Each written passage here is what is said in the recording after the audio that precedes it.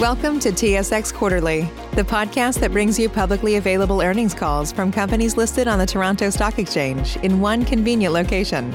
Gone are the days of looking through confusing websites. You'll find the important information right here. Enjoy the call.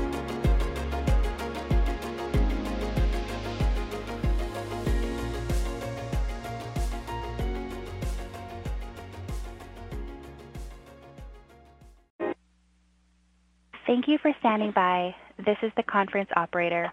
Welcome to Capital Power's third quarter 2021 results conference call. As a reminder, all participants are in listen-only mode and the conference call is being recorded today, October 27, 2021. I will now turn the call over to Mr. Randy Mah, the Director of Investor Relations. Please go ahead. Good morning, and thank you for joining us today to review Capital Power's third quarter 2021 results, which we released earlier this morning. Our third quarter report and the presentation for this conference call are posted on our website at capitalpower.com. Joining me on the call are Brian Vaasjo, President and CEO, and Sandra Haskins, Senior Vice President, Finance and CFO. We will start with opening comments and then open up the lines to take your questions. Before we start, I would like to remind everyone that certain statements about future events made on this call are forward-looking in nature and are based on certain assumptions and analysis made by the company. Actual results could differ materially from the company's expectations due to various risks and uncertainties associated with our business. Please refer to the cautionary statement on forward-looking information on slide 2. In today's discussion, we will be referring to various non-GAAP financial measures as noted on slide 3. These measures are not defined financial measures according to GAAP and do not have standardized meanings prescribed by GAAP and therefore are unlikely to be comparable to similar measures used by other enterprises. These measures are provided to complement the GAAP measures which are provided in the analysis of the company's results from management's perspective. Reconciliations of these non-GAAP financial measures to their nearest GAAP measures can be found in our third quarter 2021 MD&A. With that, I'll turn the call over to Brian Vaasjo for his remarks starting on slide 4. Thanks, Randy, and good morning. I'll start off with the highlights of the third quarter and comment on our 2021 outlook. The third quarter results were generally in line with our expectations. The unplanned outage at the Genesee 2 facility will be longer than originally anticipated, with a return to service now expected at the end of November 2021. We continue to make progress on our 7 renewable development projects that I'll comment on in greater detail later, but briefly, we're seeing cost pressures on our 2 Alberta solar projects. Also, the completion date for our 3 North Carolina projects have been extended due to delays in the interconnection process. With our strong financial position, performance, and our positive outlook, we are suspending our dividend reinvestment plan, or DRIP, effective with the fourth quarter 2021 dividend. In the second quarter, we provided higher 2021 financial guidance, largely driven by the positive Alberta Power outlook. That outlook has not changed as the market continues to be robust. Despite the extended Genesee 2 outage, we continue to be on track to achieve annual financial results consistent with our revised higher guidance. Turning to slide 5, as you may recall, Genesee 2 experienced a forced outage in mid-July that was caused by a generator failure, and the physical damage is covered by insurance. The unit is undergoing repairs to replace the generator, and as I mentioned, it's expected to return to operation at the end of next month. We continue to utilize our Clover Bar peaking facility to backstop Genesee 2 when it's appropriate. The loss of revenue qualifies for business interruption insurance after 60 days, and Sandra will cover the accounting impacts of the Genesee 2 outage in her comments. I'll now turn the call over to Sandra. Thanks, Brian. I'll start with a review of the Alberta power market on slide 6. We continue to see strong prices with an average power price of $100 per megawatt hour in the third quarter due to hot temperatures, facility outages, and year-over-year weather-adjusted demand growth of approximately 4% in the third quarter. The strong average power price more than doubled the average price of $44 per megawatt hour in the third quarter of 2020. In the third quarter, our trading desk captured an average realized price of $75 per megawatt hour that was 27% higher than the $59 per megawatt hour a year ago. The market outlook for the balance of this year continues to be strong, with a $99 per megawatt hour forward price for the fourth quarter. With the strengthening of the forward prices, we have increased our hedge positions for 2022 to 2024 since the second quarter. Our Alberta baseload generation is now 67% hedged in 2022 at an average contract price in the mid-$60 per megawatt hour range. For 2023, we're 38% hedged at a contract price in the mid-$50 per megawatt hours. And for 2024, we're 21% hedged in the mid-$50 per megawatt hour. This compares to current forward prices of $91 per megawatt hour for 2022, $73 for 2023, and $62 in 2024. In addition to the base load assets, we have approximately 500 megawatts of gas peaking and wind facilities available to capture upside from higher power prices and price volatility in 2022. On slide 7, I'll review our financial results for the third quarter. As Brian mentioned, financial results were in line with our expectations. Consolidated revenues and other income were $377 million in the third quarter, down 17% from a year ago, largely due to unrealized changes in fair value of commodity derivatives and emission credits. Excluding the mark-to-market impacts, consolidated revenues and other income were up 7% due to strong performance from the Alberta commercial facilities. Adjusted EBITDA was $286 million in the third quarter, a slight increase of 1% compared to a year ago. We generated $206 million in AFFO that was 7% lower than a year ago. The decrease in AFFO was due to the lower AFFO contributions from the U.S. contracted facilities and higher sustaining CapEx due to maintenance work performed for the Genesee 2 outage that was originally scheduled for the fourth quarter. On slide 8, I'll discuss the accounting treatment of the Genesee 2 outage and associated insurance recoveries. Approximately $25 million of capital costs were incurred in the third quarter, of which $23 million, net of $2 million deductible, was accrued to be recovered through insurance. The net recovery is reflected in the third quarter income statement in the gains on disposal and other transactions line, and not as an offset to the capital cost. In AFFO, we see the net impact of the $2 million deductible, while there is no impact to adjusted EBITDA. From an operational perspective, business interruption coverage is effective 60 days after the start of the outage, which would be as of mid-September. An accrual for business interruption was not recorded in the third quarter, primarily as the final amount of the claim, which will take into consideration mitigation across the portfolio, will not be fully known until the unit returns to service. Slide 9 shows our third quarter year-to-date performance. Adjusted EBITDA of $830 million was up 13% compared to $735 million for the same period in 2020. The main driver for the increase was higher Alberta power prices, where our realized power price was $75 per megawatt hour compared to $59 per megawatt hour a year ago. Lower corporate expenses also contributed to the higher adjusted EBITDA, mainly due to the acceleration of coal compensation revenue. AFFO was $456 million, up 5% compared to $436 million a year ago. Overall, we're seeing strong year-to-date performance in our key financial metrics. As Brian mentioned, we have suspended the DRIP due to our strong financial performance and outlook. We also accessed the capital markets this year, raising $288 million in equity and $150 million U.S. in debt that will fund later this month. These successful financings have reduced our financing risk and the need for additional equity for current growth projects. I'll now turn the call back over to Brian. Thanks, Sandra.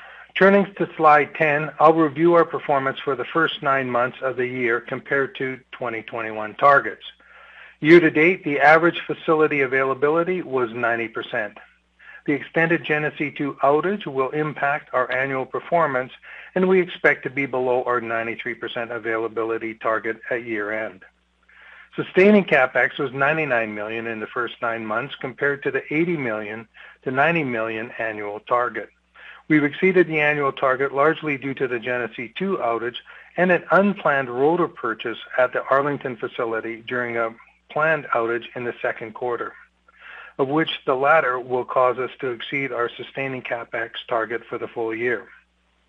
After 9 months, we reported $830 million in adjusted EBITDA.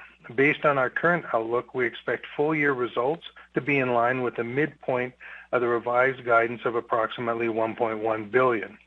We generated $456 million of AFFO as for this year, and expect full-year results to be modestly above the midpoint of the revised guidance range of $570 to $620 million.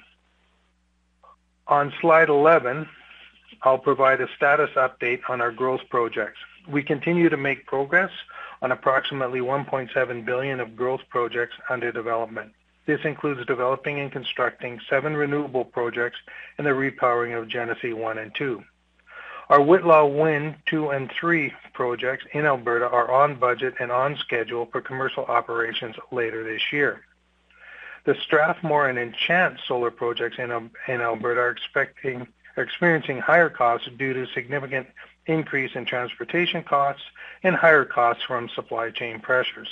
The revised project cost is estimated to be $57 million compared to $53 million budgeted for Strathmore Solar, while the project cost for Enchant Solar is now $119 million compared to the $102 million budget. We have 3 solar projects in North Carolina with an original commercial operations date of Q4 2022.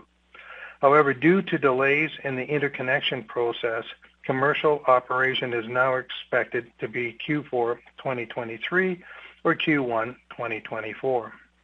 Construction on the repowering of Genesee 1 and 2 commenced in the third quarter. There are no changes to the budget or target operations date of late 2023 for Genesee 1 and 2024 for Genesee 2. For our $500 million committed capital growth target, we continue to explore opportunities with a potential growth announcement later this year. To wrap up, I'll comment on other activities that we have going on as outlined on slide 12. COVID-19 continues to be well managed with no impact on our operations. Our plans to build the world's largest commercial scale production facility for carbon nanotubes at the Genesee Carbon Conversion Center continues to be on a slower development path. We continue to work through the regulatory registration of our carbon nanotubes necessary for commercial operation. For island generation, we continue to believe the facility is needed to ensure secure and reliable power supply for Vancouver Island and Metro Vancouver.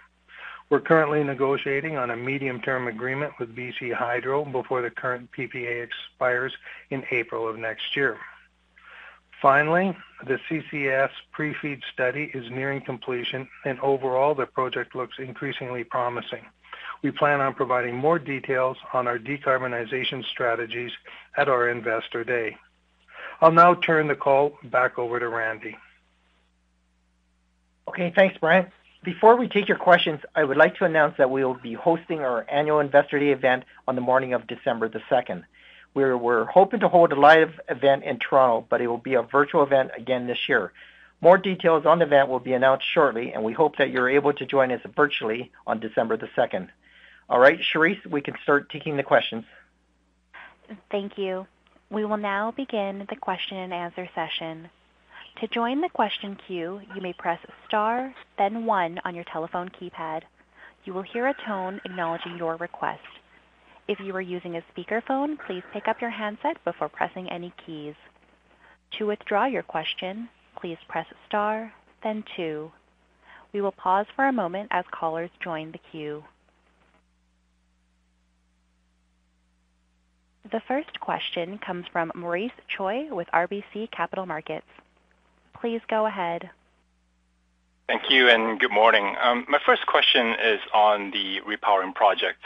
Just wanted to get some updated thoughts on this project.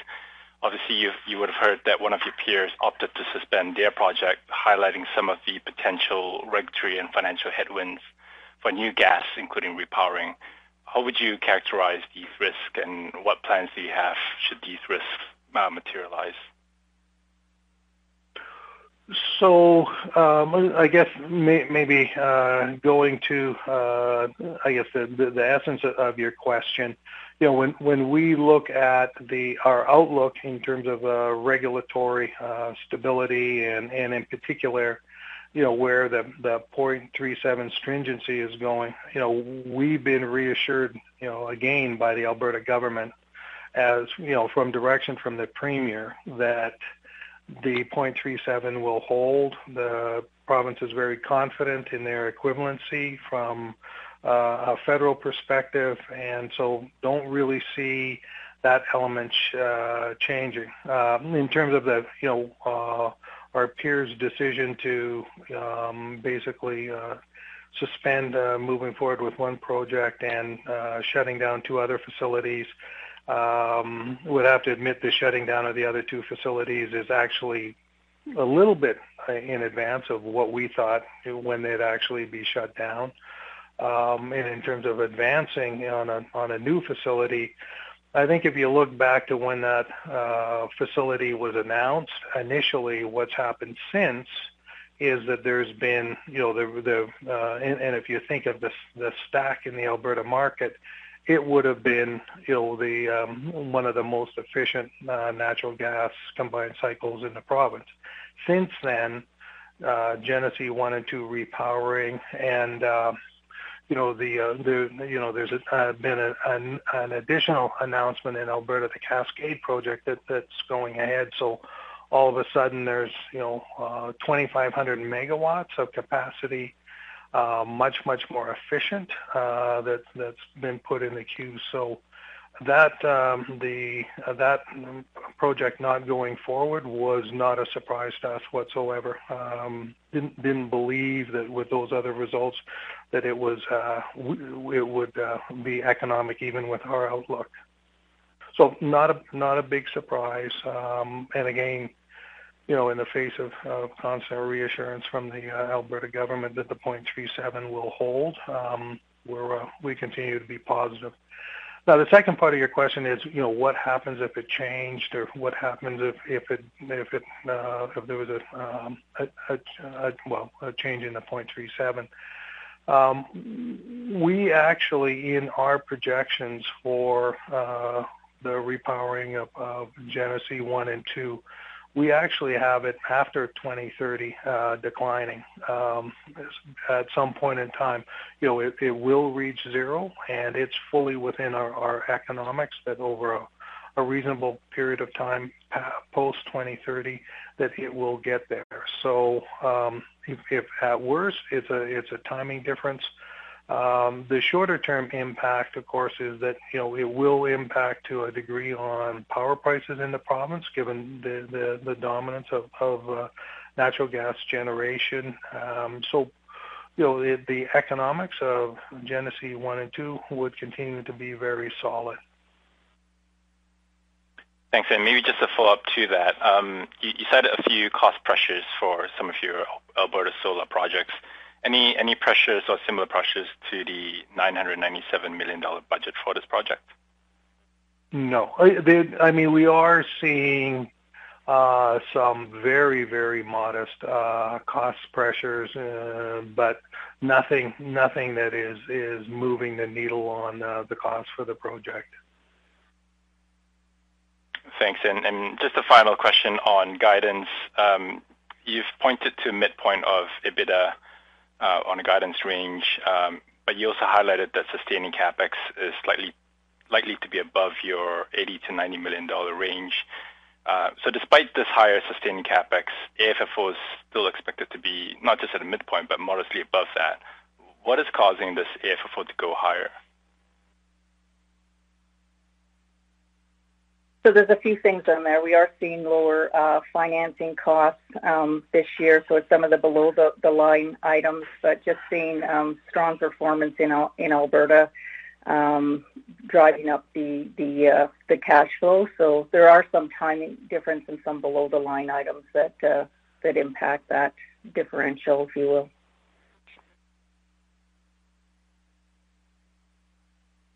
Thank you very much. The next question comes from Patrick Kenny with National Bank Financial. Please go ahead. Thank you. Good morning. Brian, just a follow-up on the Genesee investment. Curious if there's any update on your carbon sequestration opportunity at the site, when you might have more clarity on the level of government support, both provincially and federally, and I guess when you think you might be in a position to sanction the opportunity. So where we are in respect of the CCS opportunity is, we continue to be pursuing it and actually with increasing bullishness in terms of the development process. We're close to finishing our pre-feed study, and results there have been, on balance, positive. Slight increase in capital costs, but operating costs and the degree to which it needs power is declining. So, that's that. On balance, the economics of the project are improving. And so then, of course, we move to a feed study, which we expect to go through next year. And I would say the earliest that we'd be sanctioning the project, and given, that we would require government support and clear indication of government support before we would get into, approving the project and moving forward, we would expect that to happen, late next year or early in 2023. And in terms of the government activities, the Alberta government's moving forward on the hub concept and looking at different parties to provide carbon sequestration hubs. And from what we've seen and the parties we've talked to, that's moving along quite well. The other front is with the federal government, and discussions continue to go, from our perspective, well, with the Canadian Infrastructure Bank, and the bringing into play something like 45Q before the election was identified by the federal government as something that they would be doing, and so we are looking forward to hearing the next steps in terms of that development. They have been receiving, comments from many parties as to what it should look like, but as we put all the pieces together, we continue to believe that CCS is definitely economic for Capital Power on the top of Genesee 1 and 2. Great, thanks for that color. And then maybe also on C2CNT, do you still expect to have board approval for the carbon conversion project by year end? And maybe just an update on how the technology continues to prove out here since the last update. So, given the timing opportunities for board approval of that project, wouldn't see it happening before the end of this year. In terms of the development of the technology, it continues. The actual development of the technology continues to go very well. The testing of the carbon nanotubes, as it relates to cement, has been moving along, albeit slowly, very much in a positive direction. I'd characterize it that we're 3/4 or 2/3 of the way there. The challenge that we've run into, and I think I've commented on it before, is that there's actually a very long regulatory process to actually get each and every carbon nanotube approved as a new material, which requires in-depth analysis and description of not only the process, but the mediums, for example, for distribution, within a material, etc. So we have to be almost, complete, say, for example, with our cement exploration and development. And then at that point, we start basically, a minimum 1-year process to get it approved. And we can clearly build the Genesee carbon conversion facility within that time frame. So, until we have it, the precise project product nailed down. It just is creating a delay for us in building the carbon conversion center.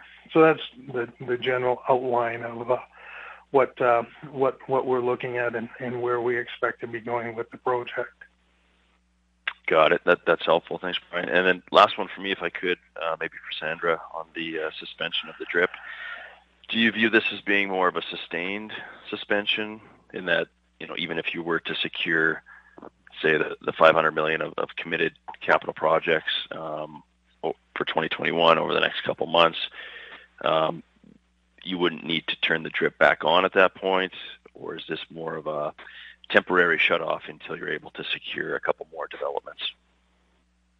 I view this more as a sustained turn-off of the DRIP at this, Pat. So when you look at the capital that we raised, the equity we raised this year, as well as the contributions that we'll receive from the DRIP, it does equate to the amount of equity that we indicated we would need for the $1.7 billion of projects that are currently under development. So we've achieved that.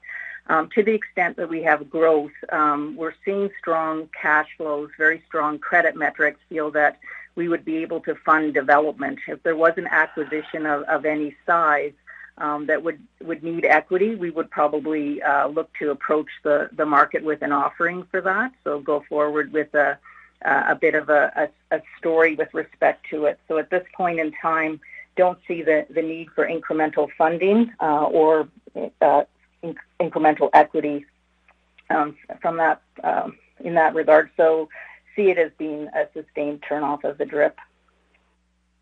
Okay, that's great. I'll jump back in the queue. Thank you. The next question comes from Rob Hope with Scotiabank. Please go ahead. Hello, everyone. Maybe just in terms of kind of your outlook for the gas market and how you're managing that exposure, can you kind of just remind us where you are in terms of gas procurement and how you're viewing kind of the rise of gas pricing in terms of your operations for the rest of the year and into 2022? Yeah, for 2022, the balance of this year, 2022, and even out into 23 and well into 2024, we have hedged a large portion of our gas, or substantially all of our gas, in the near term, seeing a lot of volatility, as you've alluded to, and I've sort of taken that risk off the table by hedging that out materially. So looking at optimizing our fuel and the burn of coal as we optimize the mine plan as we wind down in 2023. So look to sort of lock down those positions and close that exposure. All right, thanks for that. And then kind of just more perspective in nature. So we're seeing some cost pressures, in terms of the renewable power development projects. When you're looking at that, next phase of growth, whether it's that $500 million, how are you bidding into those projects, just given the potential that you could see additional or sustained cost pressures? So, as we look at, various projects, that definitely weighs into it. Certainly the greatest cost pressure that exists today is on solar. There isn't the same cost pressures associated with the wind business. There is some, but it's not a case. Again, the solar production or production of solar panels and so on is largely Asian at this point in time, so it gets hit with both increasing commodity prices plus transportation costs, which are dramatically higher than they were previously. So, as we approach projects and consider the cycle time, are cautious on the solar side and definitely consider where the costs are going. But I would say that what we see going on today, we're starting to see the curves going down. We're starting to see transportation costs inching down. We're starting to see some of the commodity costs or the forwards declining. So we are expecting this as a relatively short-term excursion in pricing and transportation costs. So depending on how far out a project procurement is, can have an impact on definitely, how cautious we are around the bidding process. Excellent. Thank you. Introducing Wondersuite from Bluehost.com, the tool that makes WordPress wonderful for everyone. Website creation is hard, but now with Bluehost, you can answer a few simple questions about your business and goals, and the Wondersuite tools will automatically lay out your WordPress website or store in minutes. Seriously. From there, you can customize your design, pick your brand colors, and add blocks. No custom theme or coding required. You'll get content suggestions that you can keep or revise, and with Yoast SEO built in, we automatically help you get found in search engines. From step-by-step guidance to suggested plugins to an AI-powered help bot, our built-in tools make WordPress wonderful for everyone. Whether you're a beginner or a pro, you can join over 2 million Bluehost users. Go to bluehost.com/wondersuite. That's bluehost.com/wondersuite. What if I told you that you can support your blood pressure and healthy CoQ10 levels with 2 chews a day? The new Super Beats Heart Chews Advanced is now supercharged with CoQ10. That's like getting CoQ10 for free. Our powerful blend of beetroot, grapeseed extract, and CoQ10 supports your cardiovascular health. Visit radiobeats.com and find out how you can get a free 30-day supply on bundles and save 15% with the promo code DEAL. The next question comes from Mark Jarvi with CIBC Capital Markets. Please go ahead. Thanks. Good morning, everyone. Maybe just going back to the Genesee repowering, can you guys share anything in terms of how much of the costs have been locked in at this point? I can't. I'm just trying to. A number doesn't come to mind, but we will be talking about it, in depth at Investor Day. So we'll be sure to comment on that element as well, unless you'd like us to follow up with a number. No, I would assume at this point, some of the large lead items you've kind of locked in. You've already spent, $100 million in the quarter. Is it just ongoing labor costs and balance of plant? I'm just curious of where you would maybe still have some exposure to variable costs or things that are not fully priced in yet. Well, there'd still be definitely some material being procured, but definitely the major elements have been procured, and the costs for those have been established. So don't see a lot of forward cost pressures on those materials. Got it. And then coming back to the solar projects in Alberta with the cost increases, any comment in terms of, obviously there'd be some return erosion, whether or not they're still meeting your hurdles and whether or not they become assets that you think about a sell down strategy if you feel like the returns have been compromised a little bit? So we always, as we go through projects and consider projects, we always have in mind, the potential sell down strategy, associated with them. So, but when we look at those two projects, we had in both of them some headroom in terms of returns, above our hurdle rates. As they're developing now and where we expect them to come in from a cost perspective, they would be coming in, I'll say modestly below our hurdles, but definitely above our WACC. So they're not. There isn't any erosion or shareholder value associated with those projects as they sit today. Got it. That's helpful, Brian. And then one more on Island Generation, just the commentary around the medium term, but also sort of highlighting, I think, in the MD&A about the book value you carry to that, and some of the the policy changes that BC Hydro is looking to in terms of phasing out gas-fired generation. Is the assumption sort of now you could get a sort of a 3-4 year contract, and at that point Island probably has to be decommissioned and taken offline? Is that what you're trying to kind of outline to us today here? So, a lot of this depends on, obviously, where the BC Hydro goes and where things go generally in respect of power supply or capacity on Vancouver Island.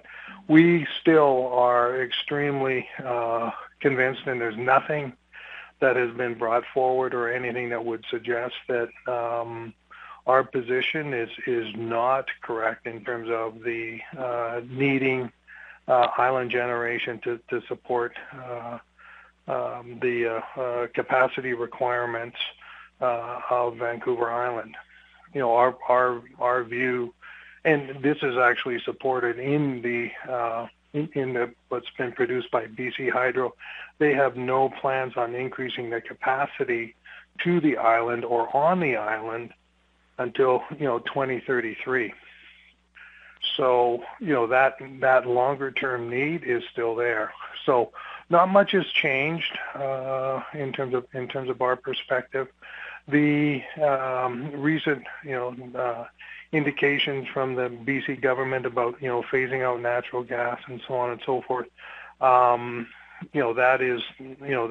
That's a position open for comment, and we think just as we go through the resource plan of BC Hydro, it'll become clear, and we're convinced that in the plans they are expecting for there to be brownouts in BC or on Vancouver Island because they don't have capacity, and that's not good planning, and that's not apparent to the citizens on Vancouver Island. So we think that our position of having ultimately a 10-year contract, although there are different perspectives of the government that are coming out, we still think that good planning will ultimately prevail, and there will be a 10-year contract, even with the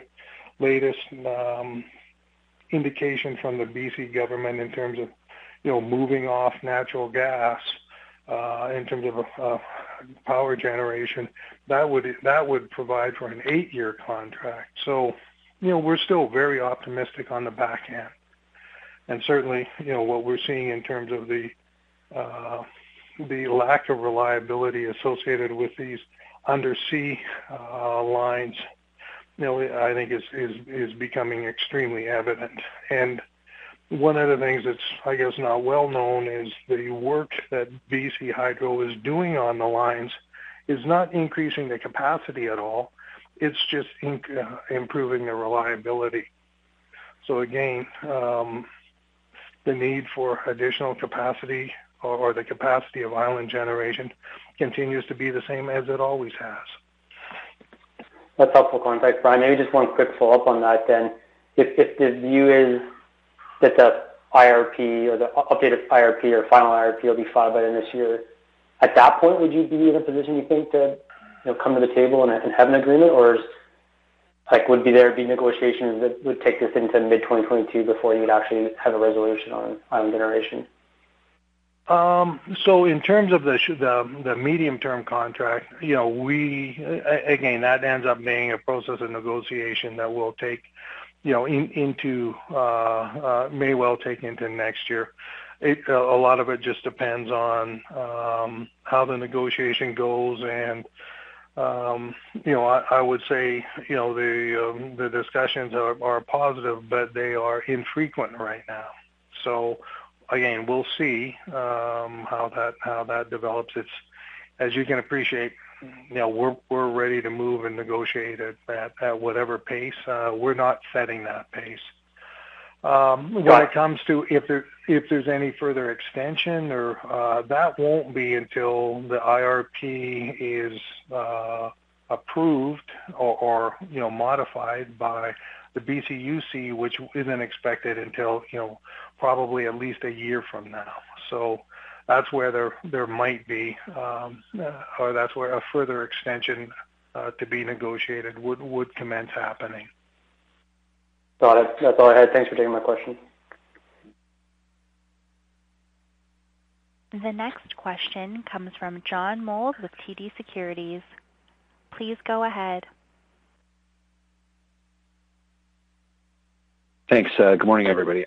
Maybe just starting with the $500 million target for committed growth. You know, we're 10 months into the year, and I know you noted you could have an announcement before year end. You know, what has made it challenging to I guess get closer to this target? Is it that you're holding really tight to your return targets? Is it opportunities have been maybe more competitive than you'd hoped? Have you seen some gas-fired deals that might make sense but had some hesitation, you know, just given ESG considerations? You know, can you provide some color on the growth target? So, John, you know, we always sort of hold tight to, you know, our hurdle rates. You know, we don't end up, because we're coming to the end of the year and so on, we don't relax them. You know, I think as we've always said, you know, that's a target that's out there. You know, if we hit it, tremendous. If we don't, that just means that we didn't see any opportunities that were right for Capital Power. And, you know, and it's happened before where we have not hit the $500 million target. And from our perspective, you know, that's fine. You know, in the longer term, you know, our average has been, you know, $700 million a year, you know, having set the $500 million target. So, you know, it averages out in the longer. Last year was, you know, well over $1 billion, well, $1.7 billion almost in terms of achieving that $500 million target. So we're not fussed, and we feel no pressure to actually we have to do something. Now, in terms of what we've seen, we've been in second rounds on both renewables and on natural gas opportunities. So, you know, the market is there, but certainly the traffic isn't.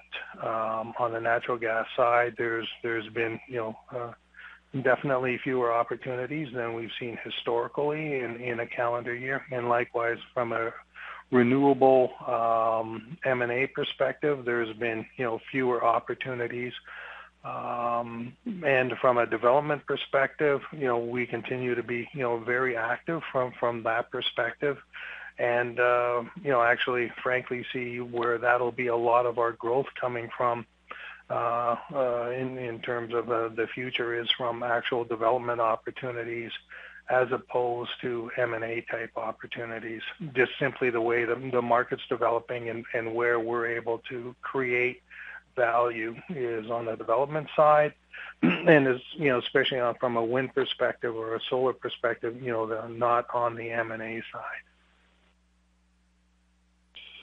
Okay, that's great. Thanks for that context. And then maybe just circling back to the Genesee repowering and CCUS plans. The federal government ran on net zero electricity by 2035. So, you know, if that moves ahead, that implies there most likely will need to be CCUS in place at Genesee for it to run beyond then. And you've pointed out that the CCUS initiative at that project needs government support. So if that support isn't of the magnitude that you're hoping for, do you see a path to recovering some of those costs in the power market over the long term, given the lack of any real technological alternative to gas, you know, absent some revolution in long-term storage or commercialized small nuclear? How are you thinking about the repowering project overall, you know, in a case where the CCUS funding picture doesn't pan out the way you and really, you know, industry overall in Alberta is hoping?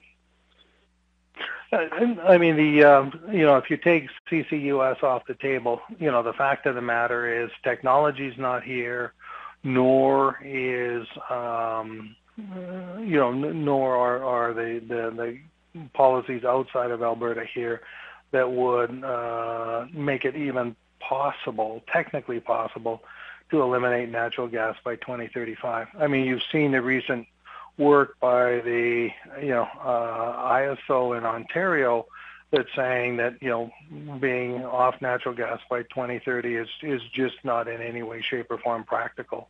And, you know, they're now being tasked to, you know, what might it look like? When might, you know, you be off natural gas? I think you'll find that, that work will show, probably beyond 2035 is feasible. In Ontario, where natural gas is a much smaller component of the overall mix of energy. So in Alberta, it's just not practical. And when you see government pronouncements on, being, even off coal by 2030, in Canada, through the equivalency agreements, there are exceptions to that. There are going to be coal plants operating in Canada beyond 2030.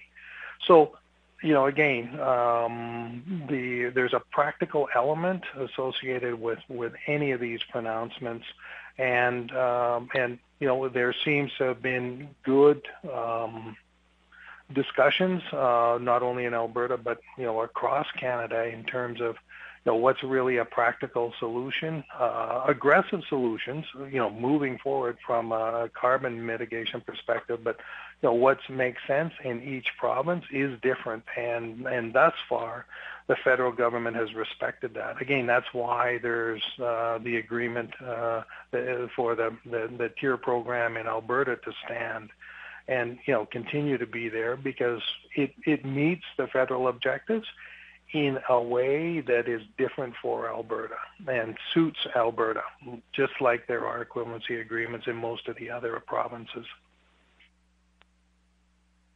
Okay, thanks very much for all that context. And then just maybe one accounting clarification for Sandra on the Genesee 2 outage.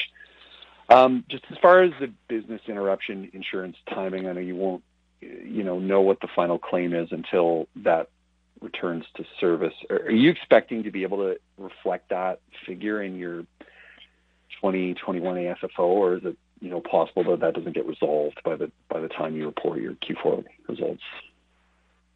Our expectation is that we would be able to reflect it. From an accounting perspective, there has to be reasonable certainty around the amount, and if that's the case, then you can accrue all of that expected or a portion of it.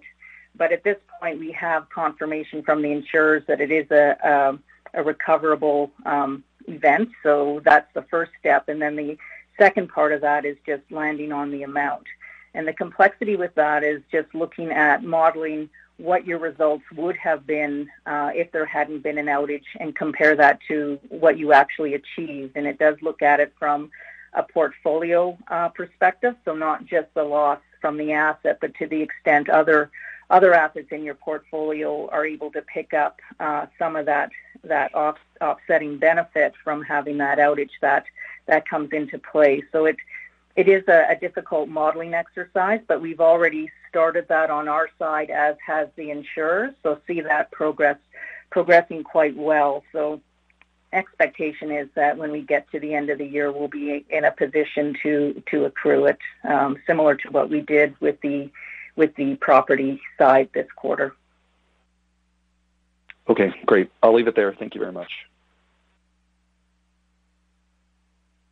The next question comes from Ben Pham with BMO Capital Markets. Please go ahead. Hi, thanks. Good morning. I had a couple of follow-up questions. On a gas price, you mentioned you hedged over near term. I'm wondering, have you changed your gas price assumptions long term when you're modeling Gen 1 and 2 or any other facilities in the province? Yeah, so when we're modeling out power prices and gas prices, we do continually update those as the fundamentals change. So similar to other third parties, we do see sustained higher natural gas prices over the next year or two before they start to come down, but do see that it is probably higher than it would have been at the beginning of the year, even when you get out to the back end of the plan. But it's something we continually refresh in our modeling. Okay. And were you assuming $2 at one point in time in your models? At one point in time, yes. We would have been seeing natural gas in just over $2, I think, coming into this year. Yeah. Okay. And you would say then the way you project the gas, you tend to lean on third parties when you're doing that, I would assume? we do look at multiple third-party forecasts, as well as coming up with our own internal view on that as well. Yeah, but primarily looking at forwards and other fundamental forecasts from third parties. Okay, and on some of the Alberta solar stuff, and I've had a couple of questions from other folks. I mean, on a project like Strathmore, I mean, you spent a lot of capex on it already. But on something like Enchant, you've only spent about $6 million or so, but you got the contract with Labatt. I mean, can you actually technically walk and shelf that project, or is it pretty much too late given the contract?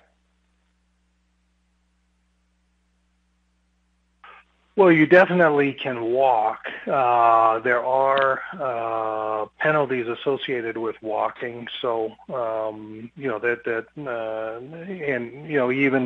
even without walking, or even without those penalties, it would be a tough decision for us to shelf that project. Just simply, as I said, it's still, it's still above our WACC. It could be delayed. You could do other things to mitigate some of the cost exposure, but no, it's still in our mind remains a viable project. Okay. All right. Okay. Thank you very much.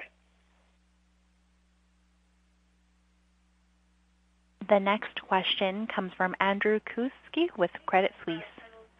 Please go ahead. Thanks. Good morning. I guess the question really focuses on the power market in Alberta, and it's been more coming up on 11 months since we've had the new market structure. Could you give us some color on just how the dialogues have changed with counterparties sort of existing and then prospective on just their understanding of the market, maybe the things you were telling them a year ago, which they were not so sure about, what has been the flavor from customers and just the willingness to lock into contracts on a longer term basis within the province, or to take more spot exposure? So Andrew, it's a very interesting dynamic, and the reason why it's an interesting dynamic is when you look at parties who have been in Alberta for a long time. Really, the what's new isn't what's going on today. This takes us back to the power market that existed, before 2014, into 2015. So people who, again, were comfortable hedging out positions and so on and so forth, and looking at supply-demand balance in the future and anticipating where power prices are going. This is sort of back to normal as opposed to the last few years. So those people continue to look at hedging. They continue to look at the forward market, but as well again their views as supply demand as I think everyone knows, there's significant supply that's going to be coming into the market in mid part of this decade. And so again, looking forward, they come up with their own expectations. New people in the market, people who are just recently looking for power supply in Alberta, I would say they're still continue to be fairly hesitant, seeing higher power prices, and particularly in light of more recent quite a bit lower power prices, and trying to sort out a little bit more of what's going on. But those people who are experienced, again, do recognize this as a relatively simple market based on supply and demand, economics, plus inputs such as things like natural gas price and increasing carbon tax. Okay, thank you for that. And then maybe just on the carbon tax and really the credits market in general, and any insights you have or market flavor by jurisdiction would be appreciated. But just the desire for certain customers or even yourselves to effectively buy credits in the market, or effectively engage in activities that are going to give you more offsets versus paying carbon taxes outright. And I know it gets very technical on all of this, but any flavor you can provide would be helpful.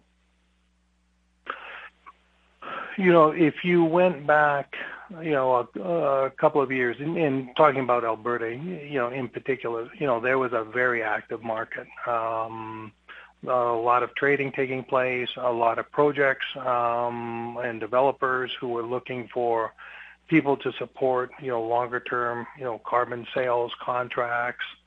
A lot of that has slowed down significantly, just simply because there is a little bit more uncertainty. And there ends up being, if you take the posted price of carbon today versus what the market price is, there tends to be a discount that ranges from 10% to 25%, depending on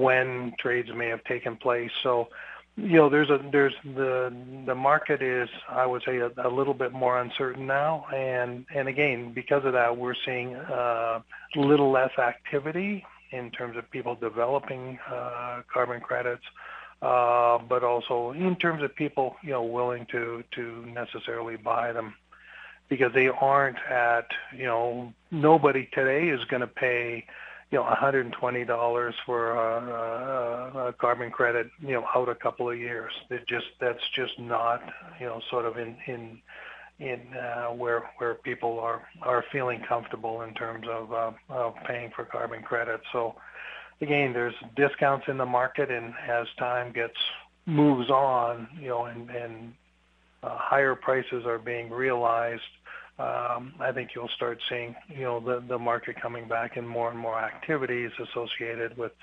trying to find ways to produce carbon credits and capitalize on them. Okay, thank you. That's very helpful. Once again, if you have a question, please press star, then 1. The next question comes from Naji Baydoun with iA Capital Markets. Please go ahead. Hi, good morning. Just wanted to go back to a couple of points, starting with the DRIP.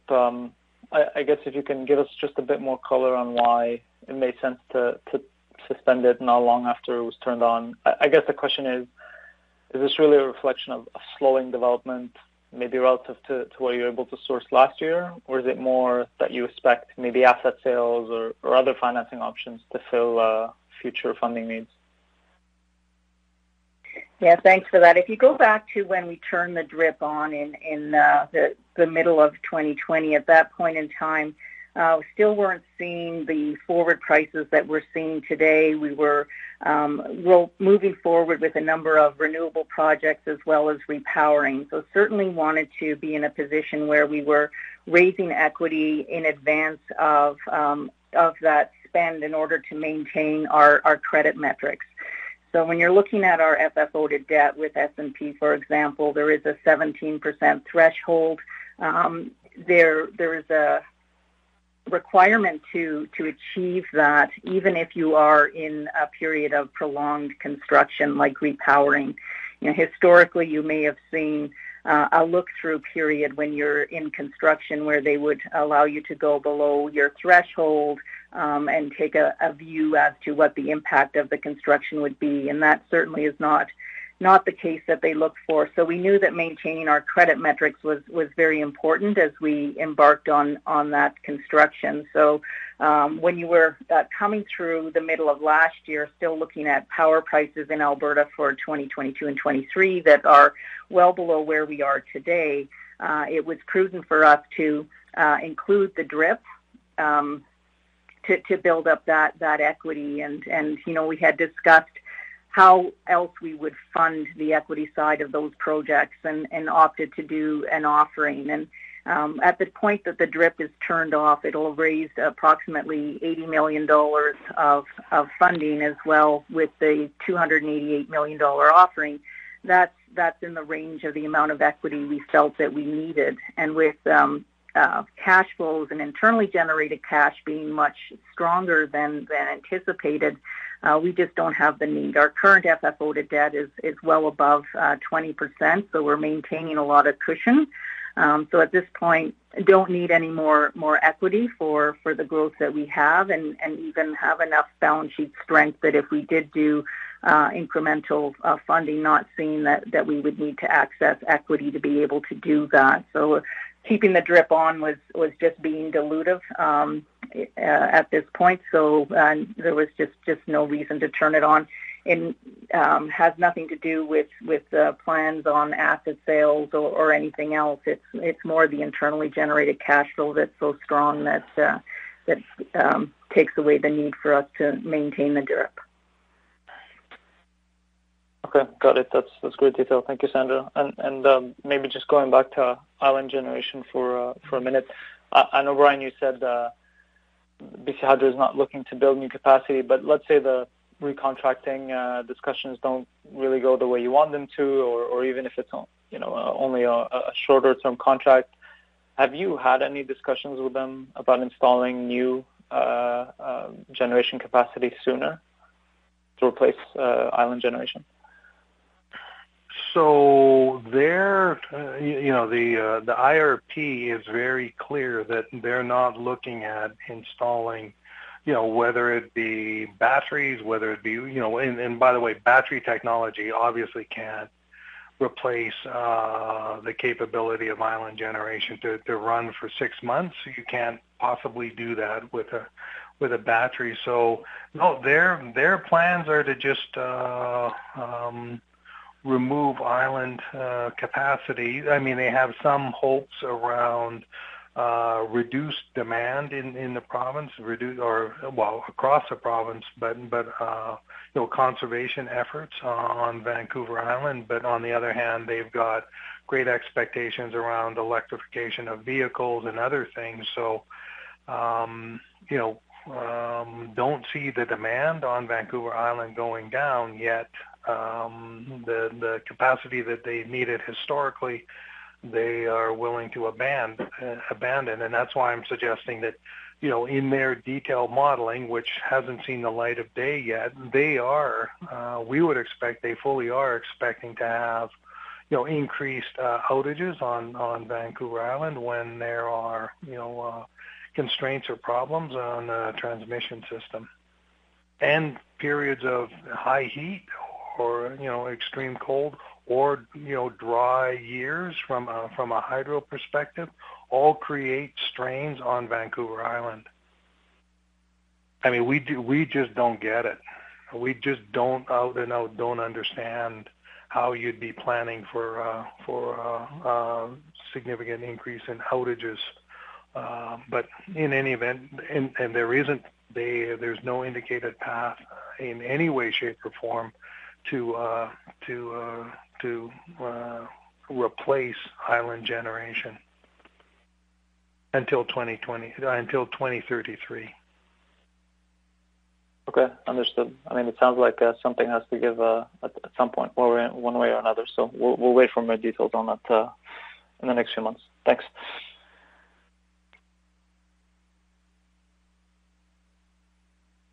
This concludes the question and answer session. I would like to turn the conference back over to Mr. Randy Mah for any closing remarks. Okay, if there are no more questions, we'll conclude our conference call. Thank you again for joining us today and for your interest in Capital Power. Have a good day, everyone. This concludes today's conference call. You may disconnect your lines. Thank you for participating and have a pleasant day.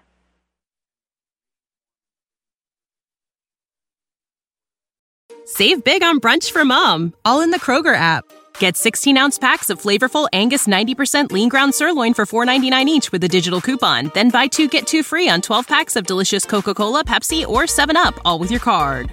Shop these deals at your local Kroger, less than 5 miles away. Or tap the screen now to download the Kroger app to save big today. Kroger, fresh for everyone. Prices and product availability subject to change. Restrictions apply. See site for details.